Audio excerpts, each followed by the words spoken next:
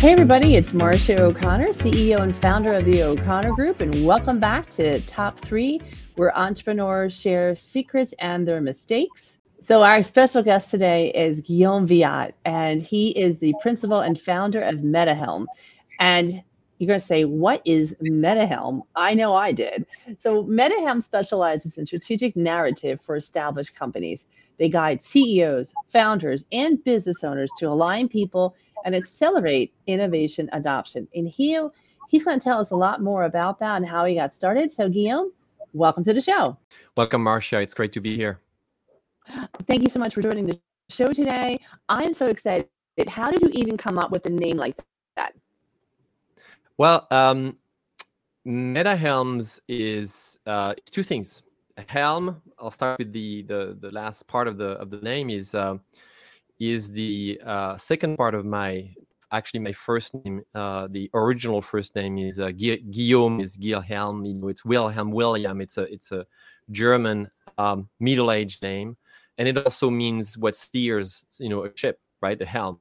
And my business is about helping CEOs, founders, entrepreneurs steer their company better.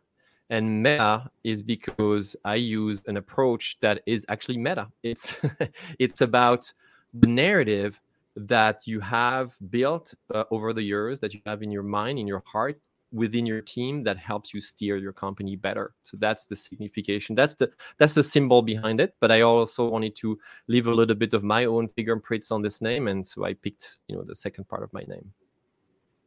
I love it. And you know what, on that, how does the client, like, we work with so many entrepreneurs and a lot of them are listening today. When do they know to get started to basically call, your company and say, I need some help? Yep. It's a great question. Many people will call me for surface level problems and symptoms that they see in very specific situations. So, my clients are all leaders, CEOs, founders, again, entrepreneurs. And what do we do when we're at this level? We have to communicate all the time. We have to pitch investors. We have to, if I look at the inside of the company, we have to align people and motivate people, and we have to talk to them and give a sense of direction for our teams. We also have to play, and more I see this, an active part in marketing and sales directly.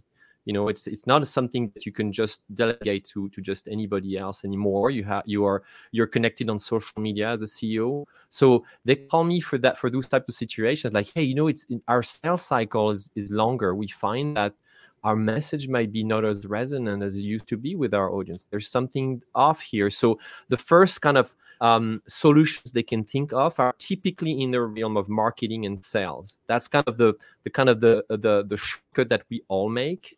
But I address many other things. I approached this question of strategic narrative as a 360-degree concept.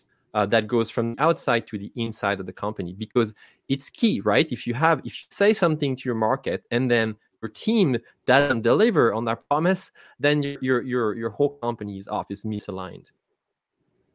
Oh, absolutely. But when you how long does it take you to do an analysis like that to find out of, how to help a client? Well, I have quite a few years under my belt, so within a few calls, I have my own sniff test kind of meter, right? But what I did over the years is that I turned this knowledge and this experience into a model that is a replicable model, and I do have a formal diagnosis process with questions that I run my clients through to get it's like my own set of vitals that confirmed what my gut tells me. I also have quite a bit of explanation, and I actually encourage my clients to really learn about my model. I want this to be fully transparent to them, and so it's also on them and on me to teach them how to self-evaluate, be a leader that's more aware about this, right?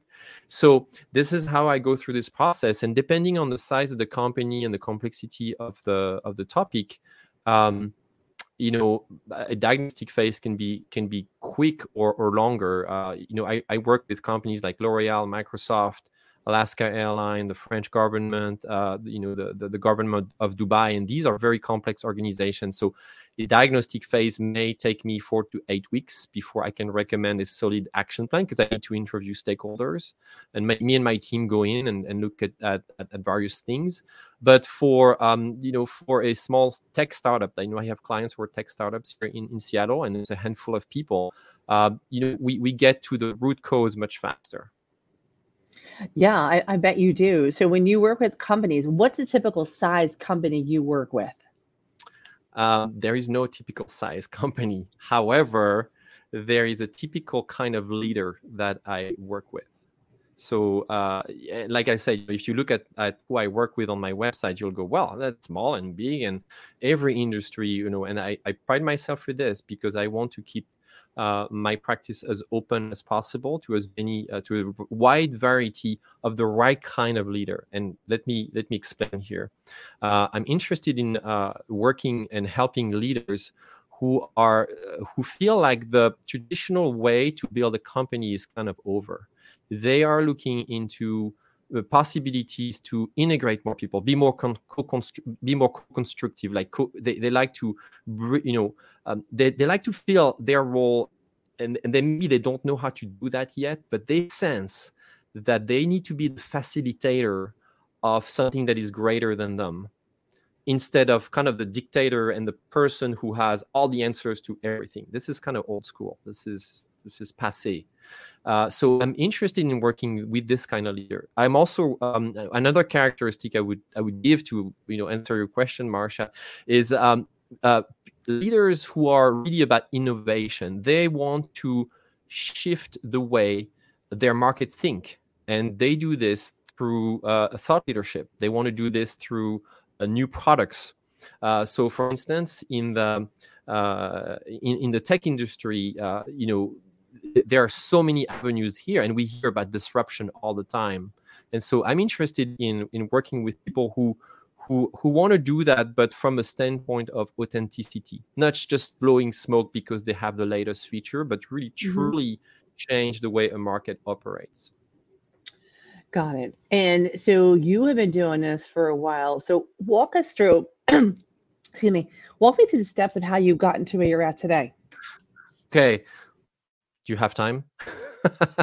so many steps in my journey. And you can condense it. Don't worry. I keep in mind, these people are in the car listening to this right now. So yeah, absolutely. I'll walk you through kind of my defining moments.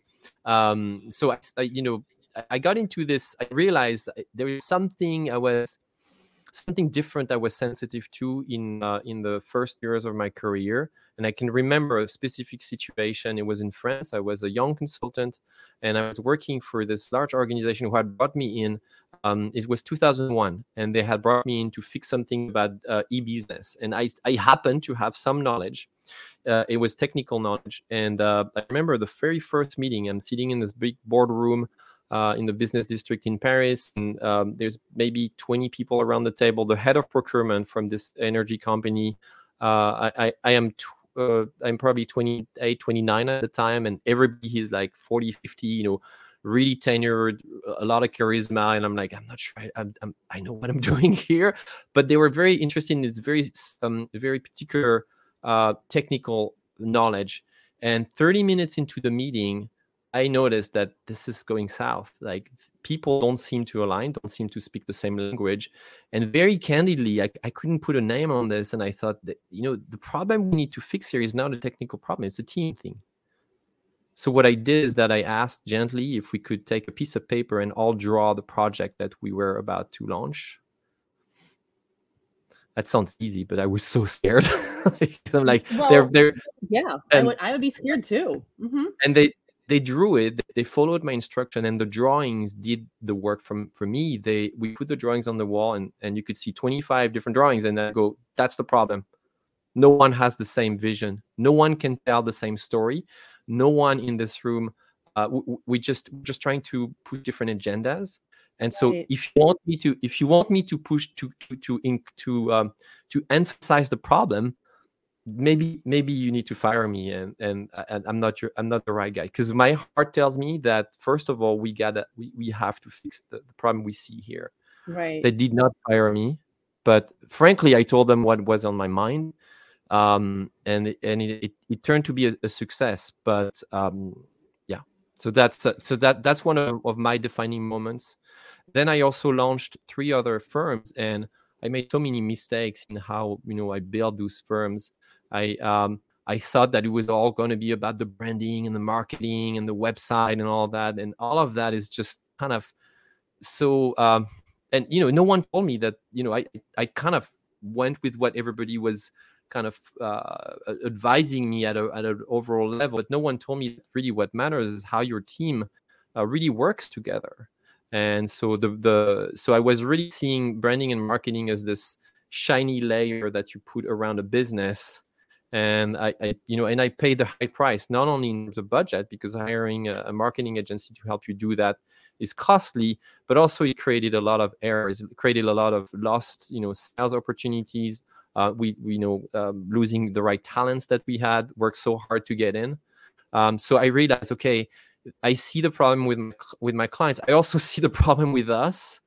What can we do about this? And then for the following 10 years, I researched many ways to do this. I thought, oh, maybe it's in terms of interpersonal communications. So I studied and I learned how to be a better communicator. Okay, well, that was not enough. Oh, maybe it's in terms of how we write things.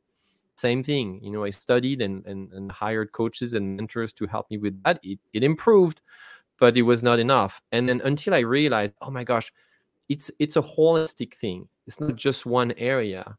If you want to be a good leader, you have to be well-rounded in the way you talk about your company in any situation. And more, because of the speed of change is increasing, you have to be able to do that on your feet. You have to be able to improvise, yet stay consistent and persistent with how you want to drive your business.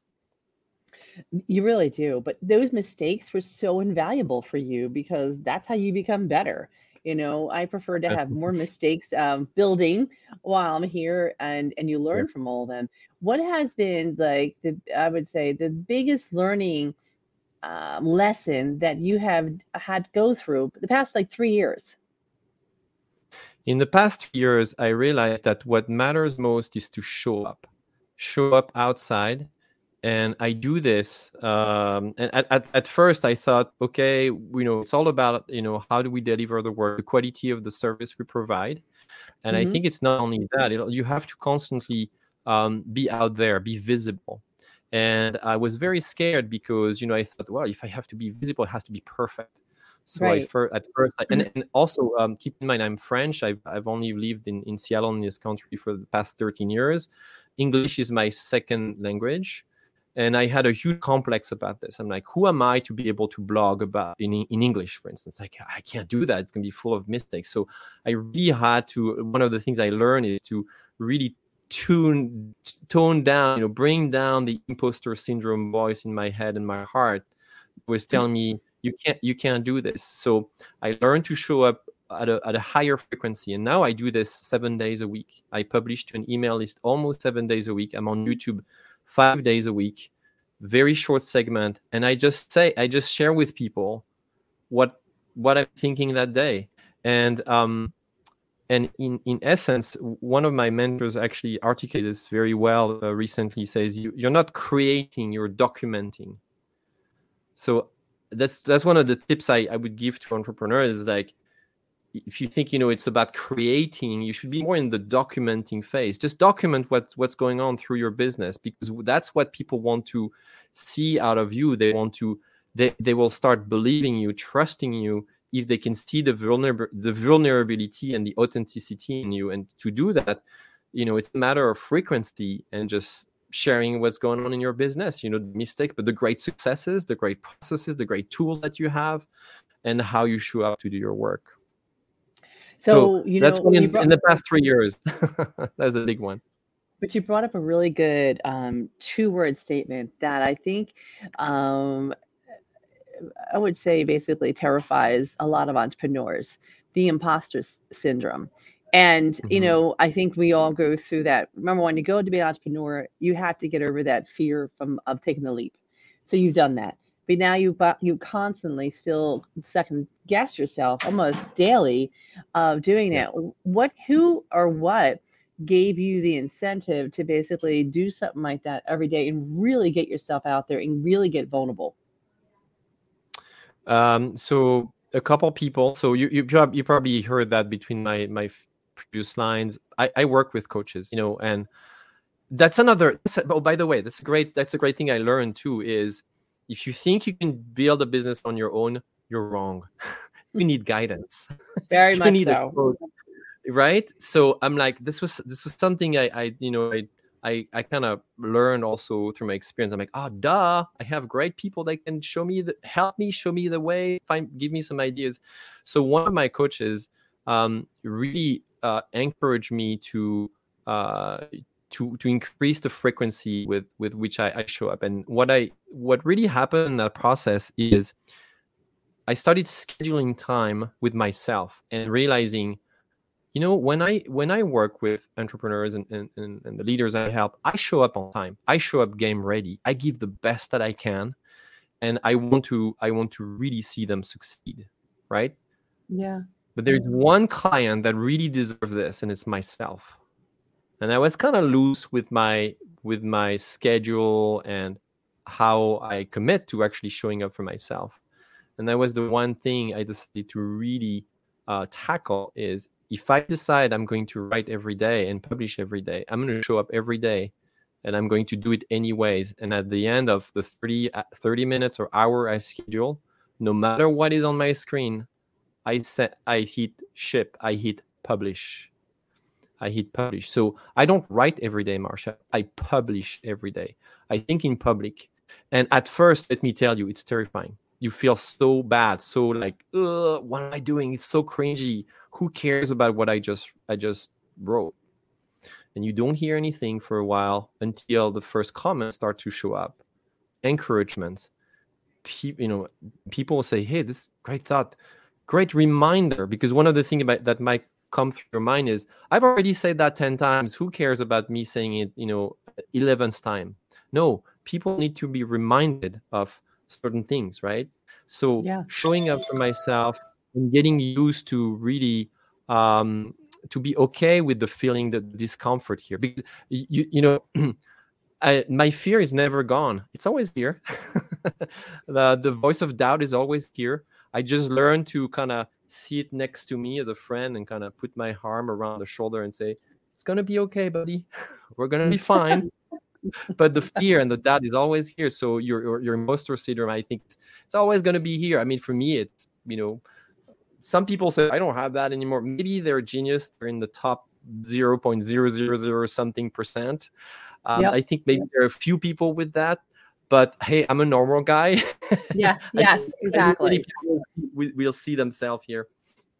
It's hard though, because I think I belong to an entrepreneur group called EO, which is the Mhm. Entrepreneur Organization, and we're very tight, all of us. But the idea is you can call that person up and say, "Hey, did you just go through this?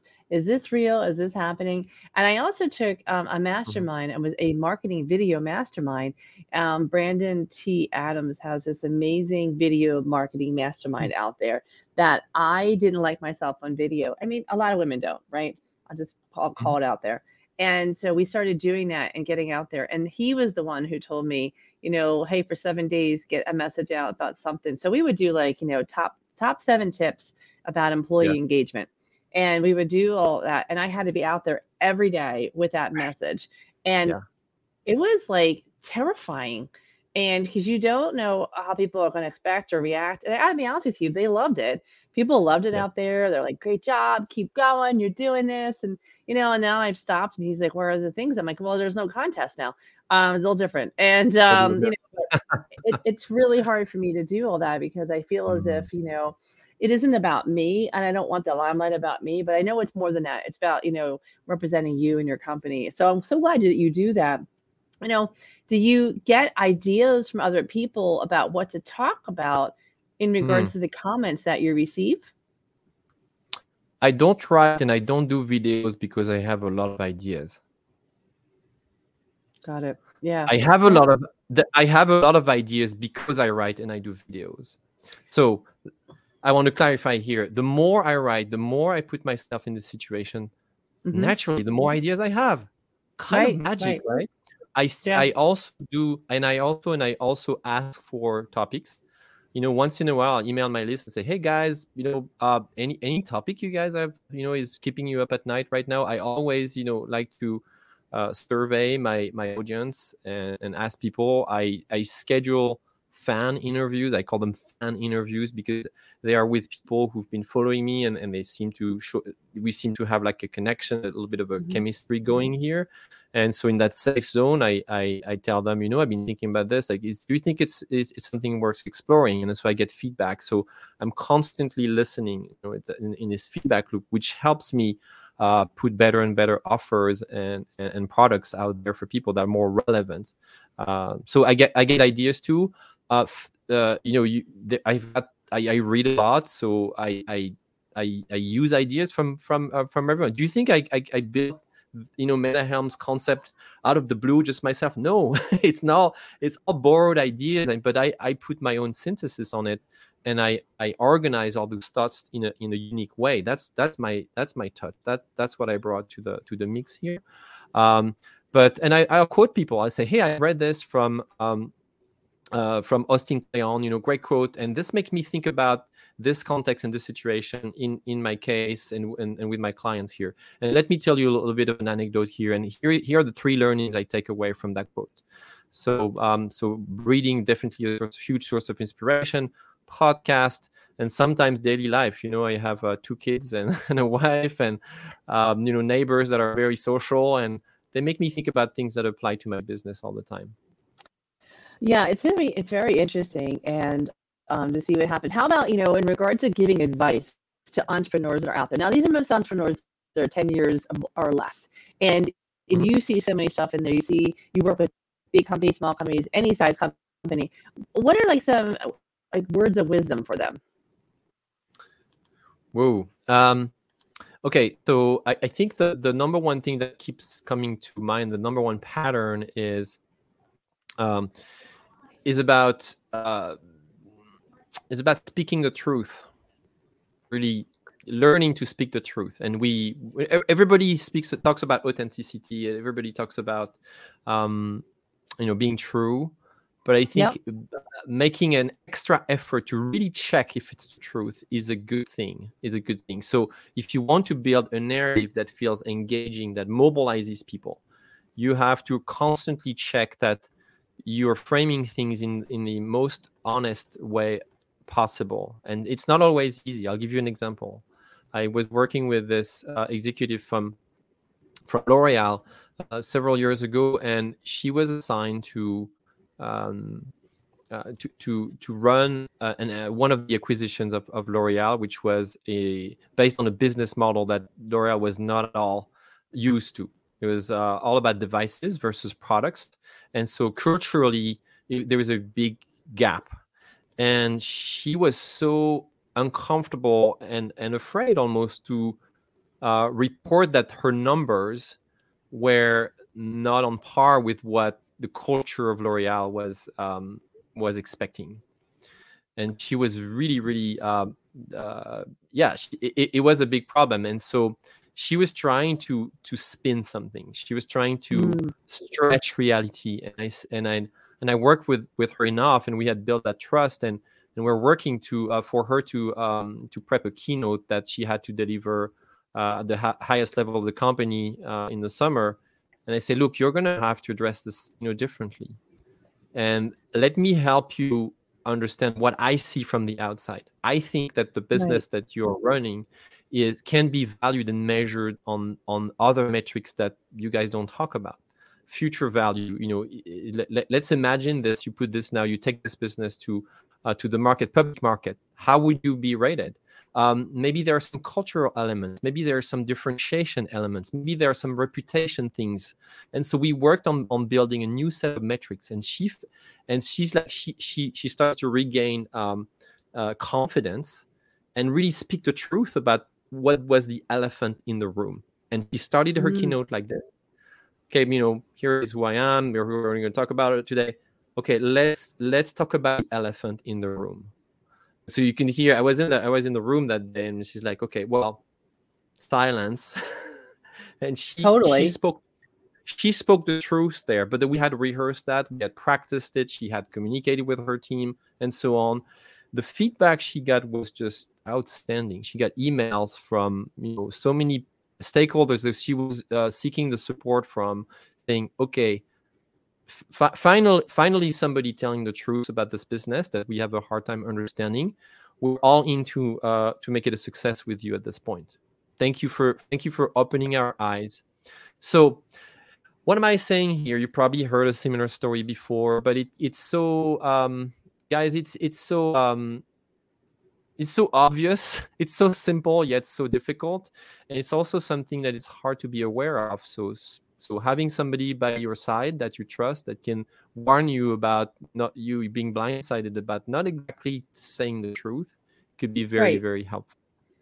Oh, absolutely. And I think sometimes people are so afraid of saying that. And one thing we're known for here is like, oh God, here she goes. And I'm honest with clients. And I'm sitting there like, listen, we're here to help you, not to hurt you, but you need to hear this.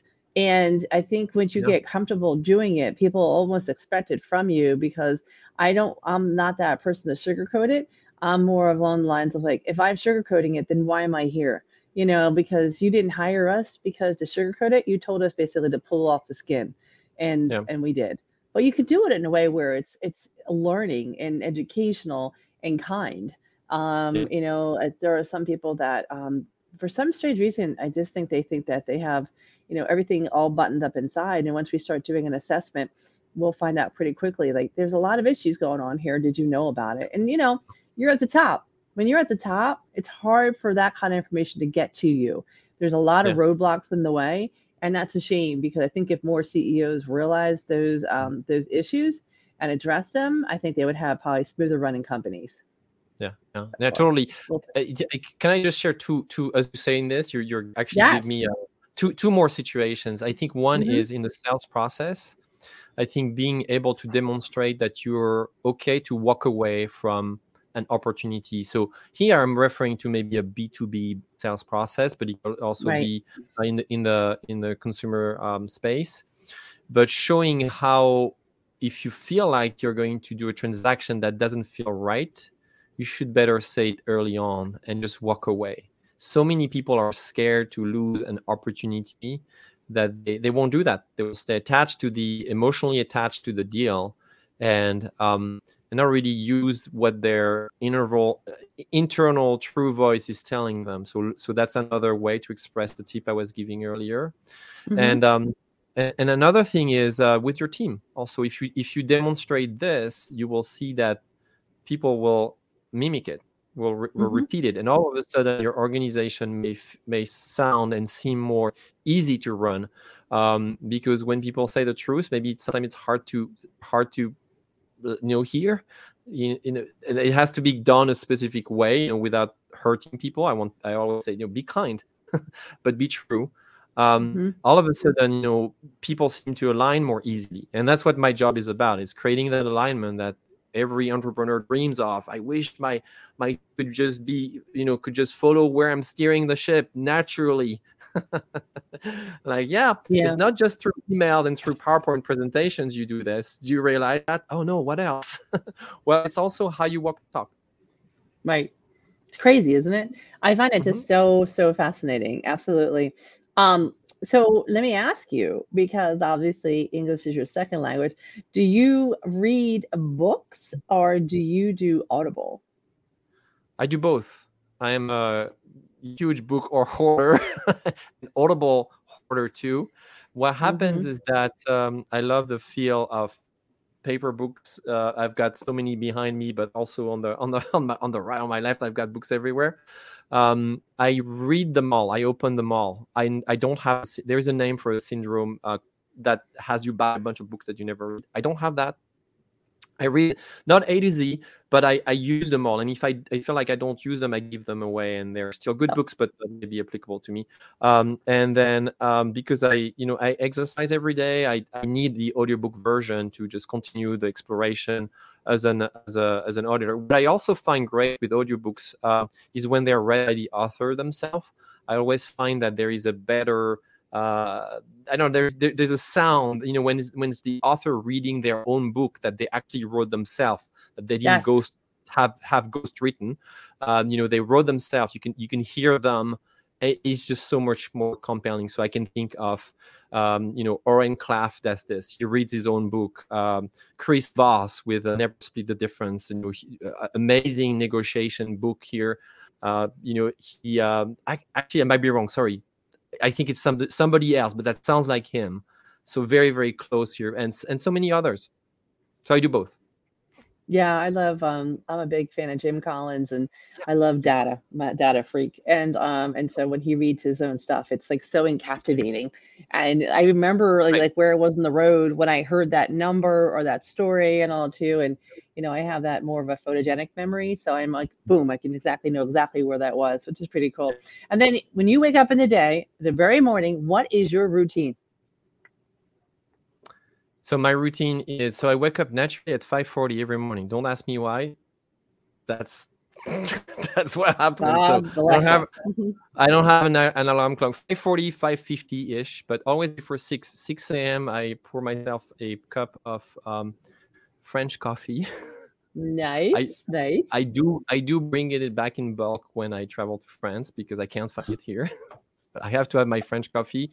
And the first thing I do is I journal. So I use a best self journal, and I do this religiously. And I make a point. I never watch my phone before typically 7 or 7:30.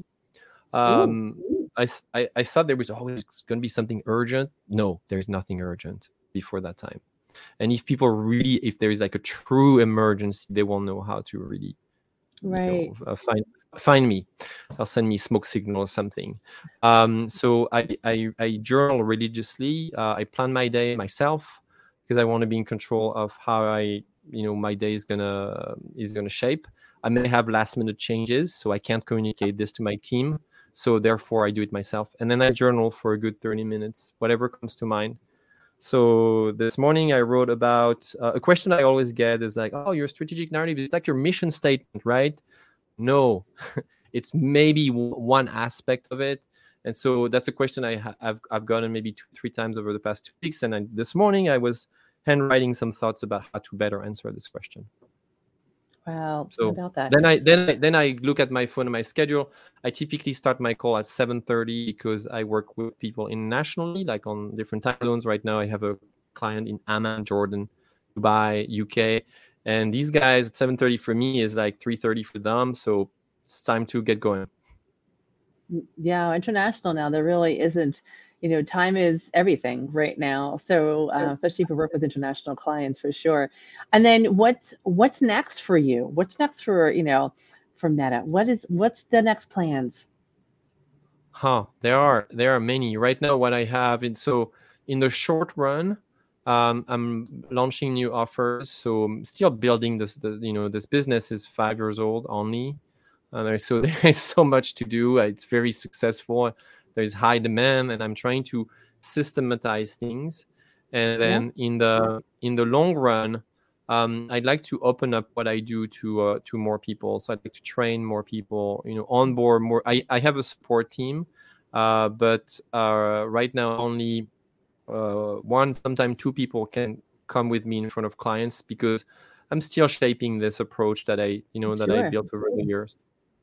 So scaling will be and building a bigger team.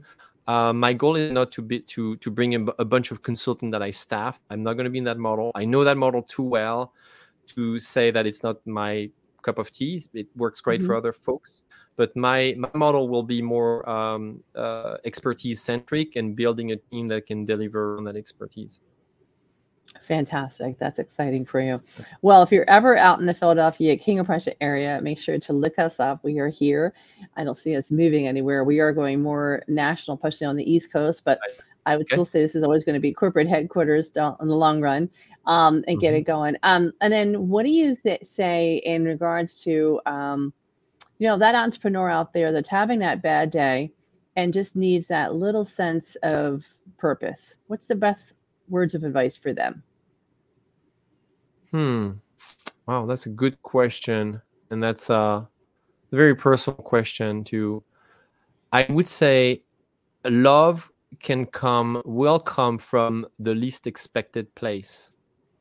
And so you have to maybe look around a little further and you will see signs of love and purpose that you didn't notice. Because as entrepreneurs, what do we think? Business, right? We're like, let's make this machine work. And we have this maybe 90-degree angle view, expand it a little bit, and this, okay, I'm saying this from experience, Marcia, because especially right after COVID, or I mean, we I don't know if it's ever done, but maybe I'll say last year I had that moment of hesitancy of maybe I felt a little burnt out or discouraged. I had worked so hard through COVID to attend to my clients, and I realized that I was just expecting signs of validations, seeing my purpose just in my work. And I sat down and said, look, there is love in many other places. Why don't I just use that to fuel me? And that really, really helped. That really, really helped a lot. No, thank you for sharing that. I appreciate that. Yeah. How do people get a hold of Guillaume? So best thing to do is, if you're in front of your browser, is to type strategicnarrative.com and you will land on my company website. And from here, you've got several options. First of all, there will be a free ebook for you. I don't even ask for an email. I don't get anything. It's just for you. And if you're interested, just write me back or ping me back. LinkedIn is a great place. I'm very active on LinkedIn. And wherever, And you feel like it, I try to expand the places where I show up on YouTube also. And all of that is on my website. So the first place to go to is strategicnarrative.com. One of the things I'd love to say here is that this year I'm seeking more opportunities to come and meet people in person, that we can maybe do that a little more easily and do some speaking and come to your community, your company, your network organization, and deliver a talk about strategic narratives and what this can do for you. you should really look into the EO Mhm. network, and they Yeah. have a great group.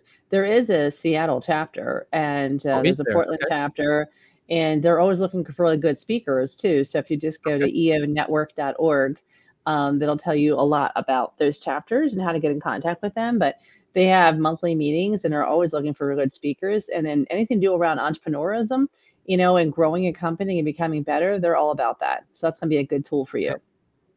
Yeah, I didn't know about this organization, Marsha. Thank you so much for sharing with me. I'll Yeah, look that up. absolutely. Big fan of them as well. Well, Guillaume, thank you so much Yeah, for man. being on the show today. So appreciate you having here and sharing your thoughts, wisdoms, journeys, lessons. So much that was shared today. So thank you so much. And all out there, everybody, listen. This is why we're here. This is Top 3, where entrepreneurs share their secrets and their mistakes. We're here to help you become better. And I want to hear from all of you out there too. So if you have any ideas in regards to more topics out there you want to hear about, please let us know. But in the meantime, keep listening out there. Do us a 5-star if you don't mind, and keep going. And if you need people to help motivate you, reach out to myself, reach out to Guillaume. We're here to help you. All right, guys, you take care.